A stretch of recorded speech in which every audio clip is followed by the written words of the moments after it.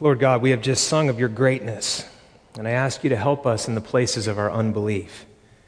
Lord, become bigger in our perception of you, for you are mighty. I ask you to help me now as I preach and for each one of us. I ask this in the mighty name of Jesus. Amen. You may be seated.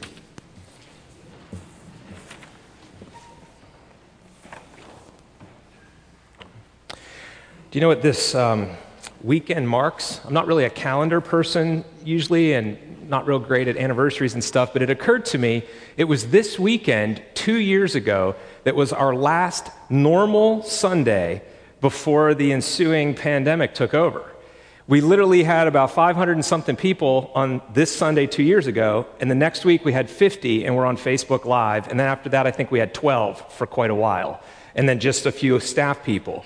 And you know what that started was about 2 years of fear-driven reporting and op-eds and rumors of the demise of Christianity and how the church is plummeting and it's not going to revive and all this sort of stuff, and massive fear. We as a society have been dealing with fear for 2 years in a disproportionate amount. I mean, fear is always there, but it's been so strong. And as a pastor, I found myself handling that by saying things like, wait a minute. Jesus said, I will build my church. The gates of hell won't prevail, nor will COVID-19 or anything else. Jesus is going to build his church. So I can relax, I can be peaceful about this. It's not my job to build his church. And this is not my church, it's his church. And singing, we couldn't have our choir, we couldn't sing, and we love to sing. And I thought, this is not the end of singing. Angels sing. The scriptures are full of singing. The Psalms sing. Revelation ends with God's people singing. There are commands to make a joyful noise. There are commands to sing psalms and hymns and praise songs to one another. God is not done with singing in his church. And what I did is I just, in my own heart, went to the truths of Scripture and the things I believe and know, and what it did is it pushed out fear. It's amazing what faith statements can do in the face of fear. This has been a weird couple of weeks. We've had a number of deaths in the parish, and I went to visit the mother of a parishioner who was in her 80s and was dying, and it was down at the hospital, and she was still on the hospital side, not the hospice side. And in the hospital side, their job is to prolong life, to fight off disease, and to extend things. And she had cardio problems, and she had pulmonary problems, and she had kidney problems, and her whole body, her tent, as Paul calls it, was breaking down.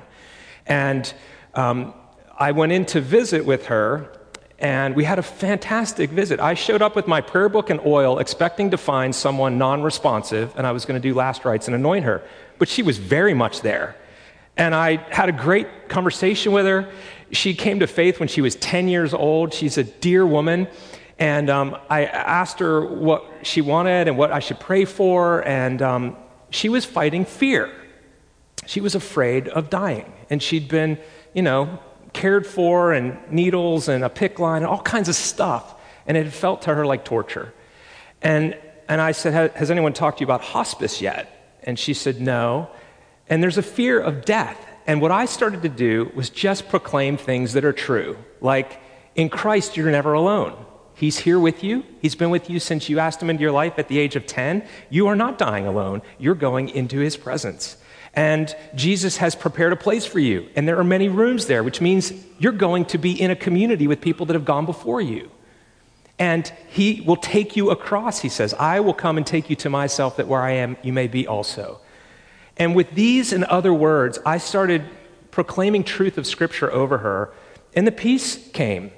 And that was on Monday afternoon, and she died peacefully during our Ash Wednesday service on Wednesday.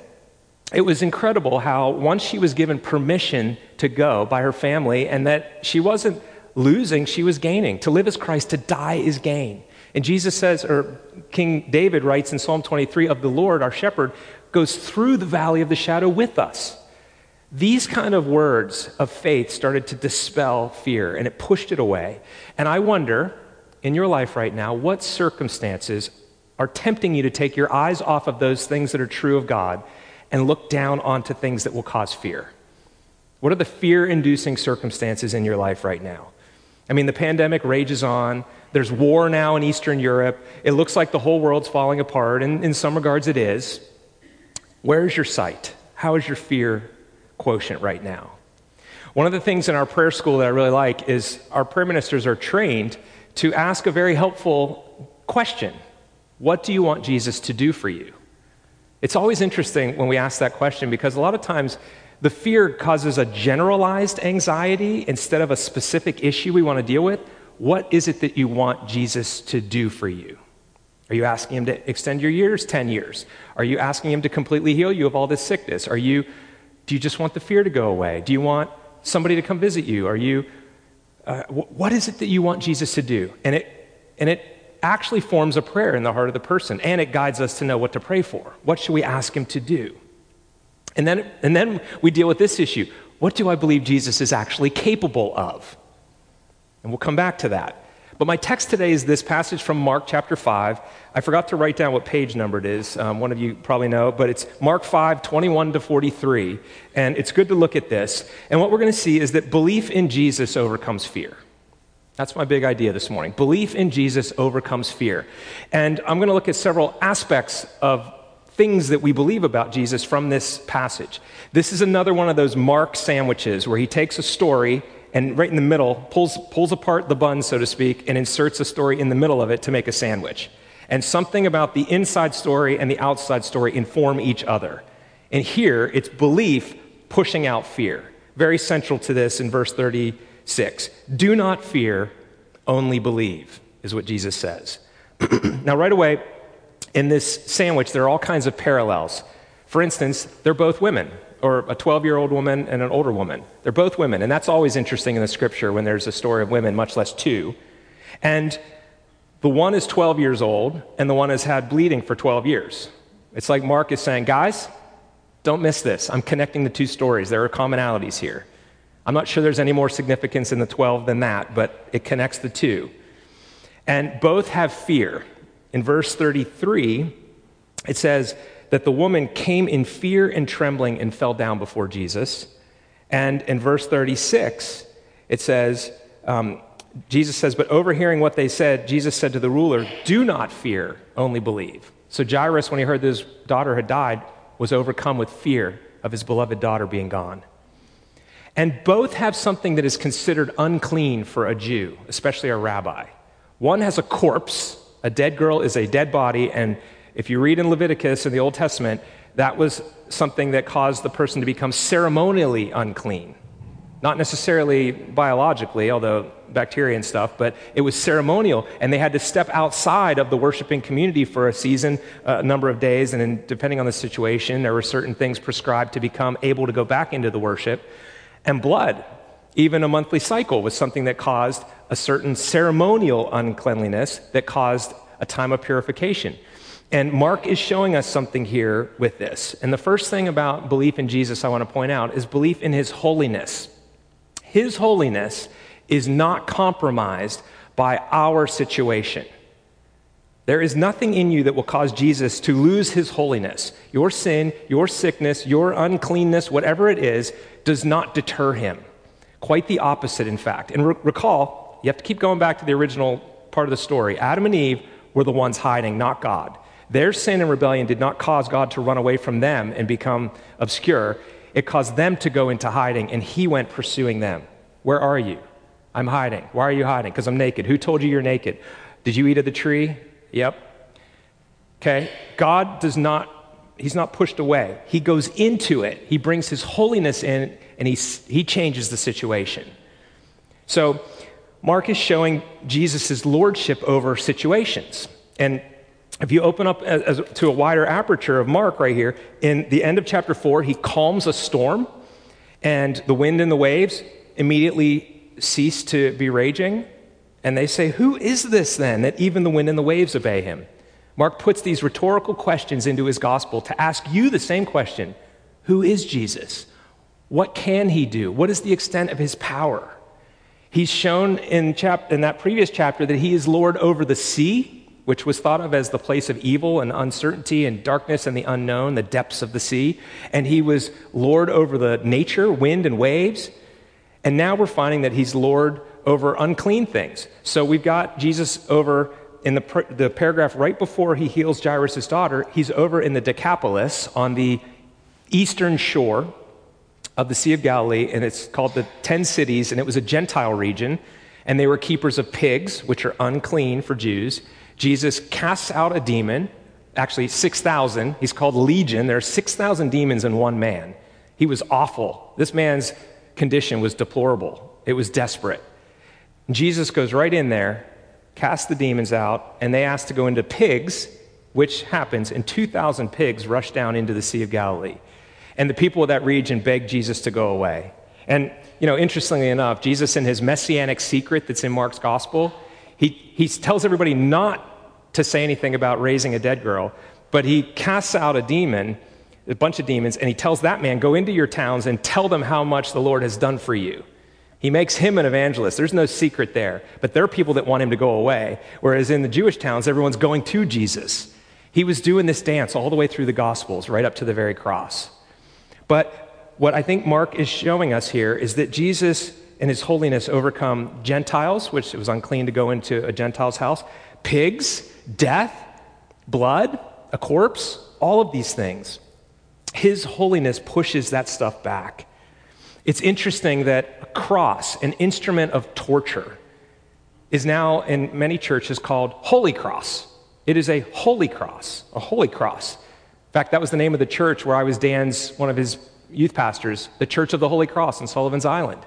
We have recognized that the cross, this instrument of torture and death, didn't somehow make Jesus look like cursed. He took the curse upon him and defeated it, and now the cross has been made holy because of who he is.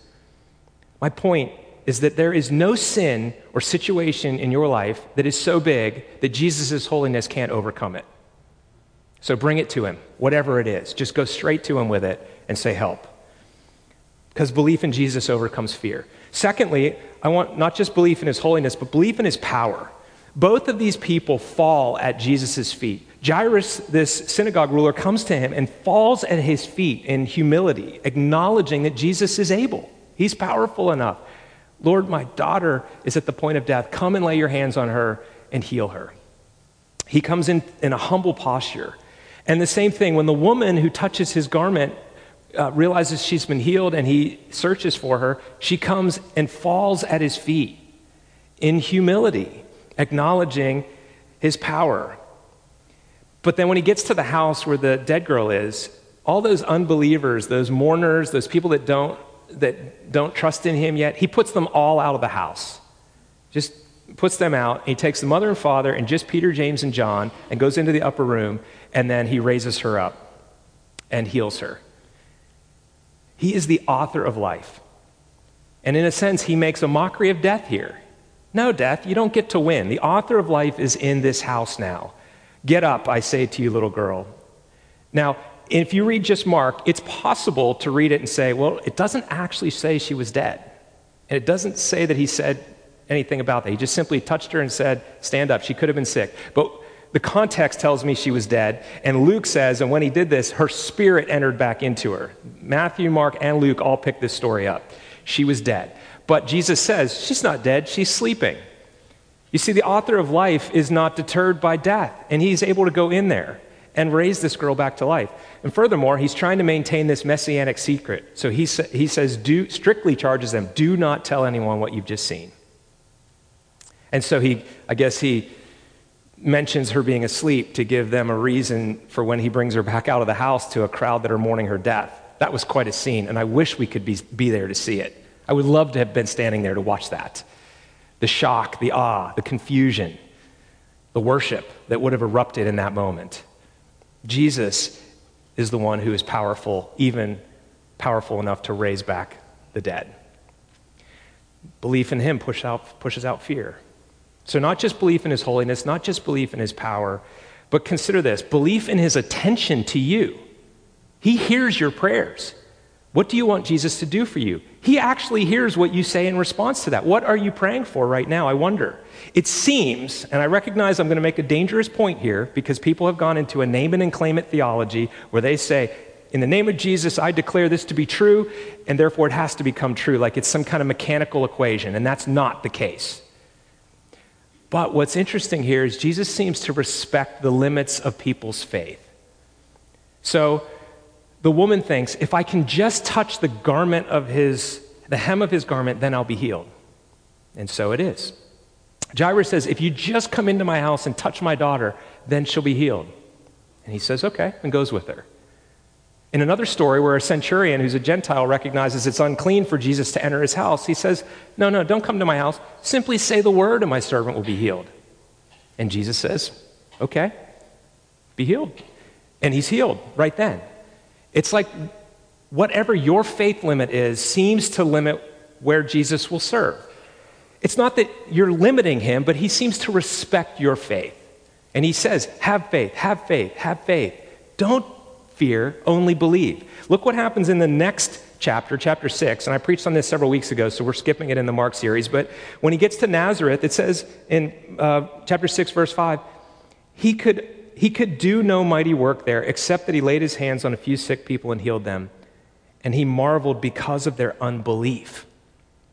They couldn't get past seeing him as Jesus, the boy that grew up in Nazareth.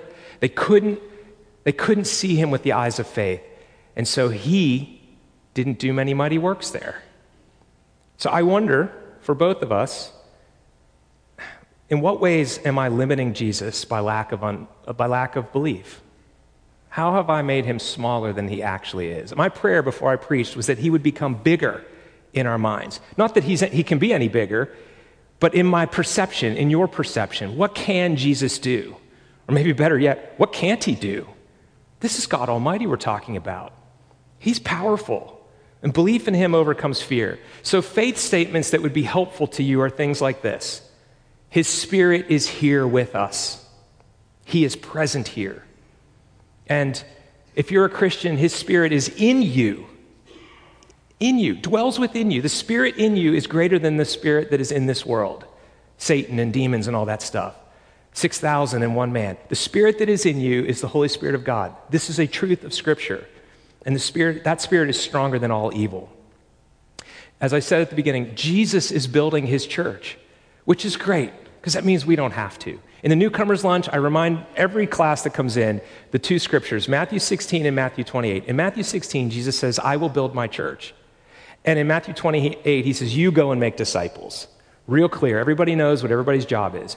We just have to make disciples. The byproduct will be the church, because Jesus will build his church. Let us never get that mixed up, because we end up with neither often. If I try to build his church and forget to make disciples, usually I end up with neither. But if we focus on making disciples and helping people know the Lord and walk with him, the byproduct is always the church, and a strong one at that. These are the kind of statements of faith that are helpful. I am the good shepherd, Jesus says. So think about choices that you have to make. Think about paths that you're on. Think about wrong choices that you have made. Sheep go astray. And a good shepherd has your best interest in mind. He will lead you back onto the right path. You can't mess this up when you have a shepherd like that. That is so comforting to us. He listens when we pray. So God knows what you're concerned about. Tell him about it. Say it out loud. He hears your prayers. His ear is inclined to his faithful one. And maybe the greatest statement of all, he loves you. God loves you. He is good. Let me close with just a personal experience that happened a couple weeks ago. I don't know if you've had this experience, but I think it's fairly common. Somebody told me after 7:45 they had it as well, or something similar. I was sleeping, and I can't tell you whether this really happened or I dreamt it. I'm not sure, but the outcome was the same. I was sleeping, and I felt the presence of evil enter my bedroom, like a coldness, a darkness, a weight, pressure, not good, just like a sense of evil has come in here. Why is there evil here? And it was like it was holding my vocal cords. I wanted to say something and could not. And then actually, I thought of Martin Luther. Again, I don't know if I dreamt this or this really happened, but all this played out. You know how your dreams go real fast? And, anyway, I remembered hearing of Martin Luther, the reformer, and how he was awakened in the night one time with smashing dishes or something in his downstairs. And he assumed an intruder had broken into his house and went down there ready for a confrontation. And then when he realized it was just Satan, he rebuked him and went back to sleep irritated. I remembered that whole thing, and I went, okay, you're messing with my sleep. I'm now irritated. And I just knew I had to say Jesus is Lord. And it was hard to force it out because it was like, get off my vocal cords. Jesus is Lord. Peace entered in, it left. Again, I don't know if that really happened or I dreamt it happened, but the point is, the words of faith, the belief overcomes fear. Don't fear, just believe. Trust in God and speak it out loud. Something about speaking it out loud seems to be really helpful. It's like it makes it more real. So whatever fear you're dealing with, whatever situation you're dealing with, speak the words of faith out loud over those. Declare God's kingdom truths over those things and ask the kingdom to come. Jesus hears your prayers and he's with you. Belief in Jesus overcomes fear. Would you pray with me? Lord, I thank you for the goodness of the gospel. There are so many incredible promises here for us. And Lord, I think of the prayer of that man in a different story who said, I believe, help my unbelief. I pray that for me and for each one of us this morning. Would you help us to trust you? For you are so good and so capable. You are holy and you are strong, and you hear us when we pray. I pray this in Jesus' name. Amen.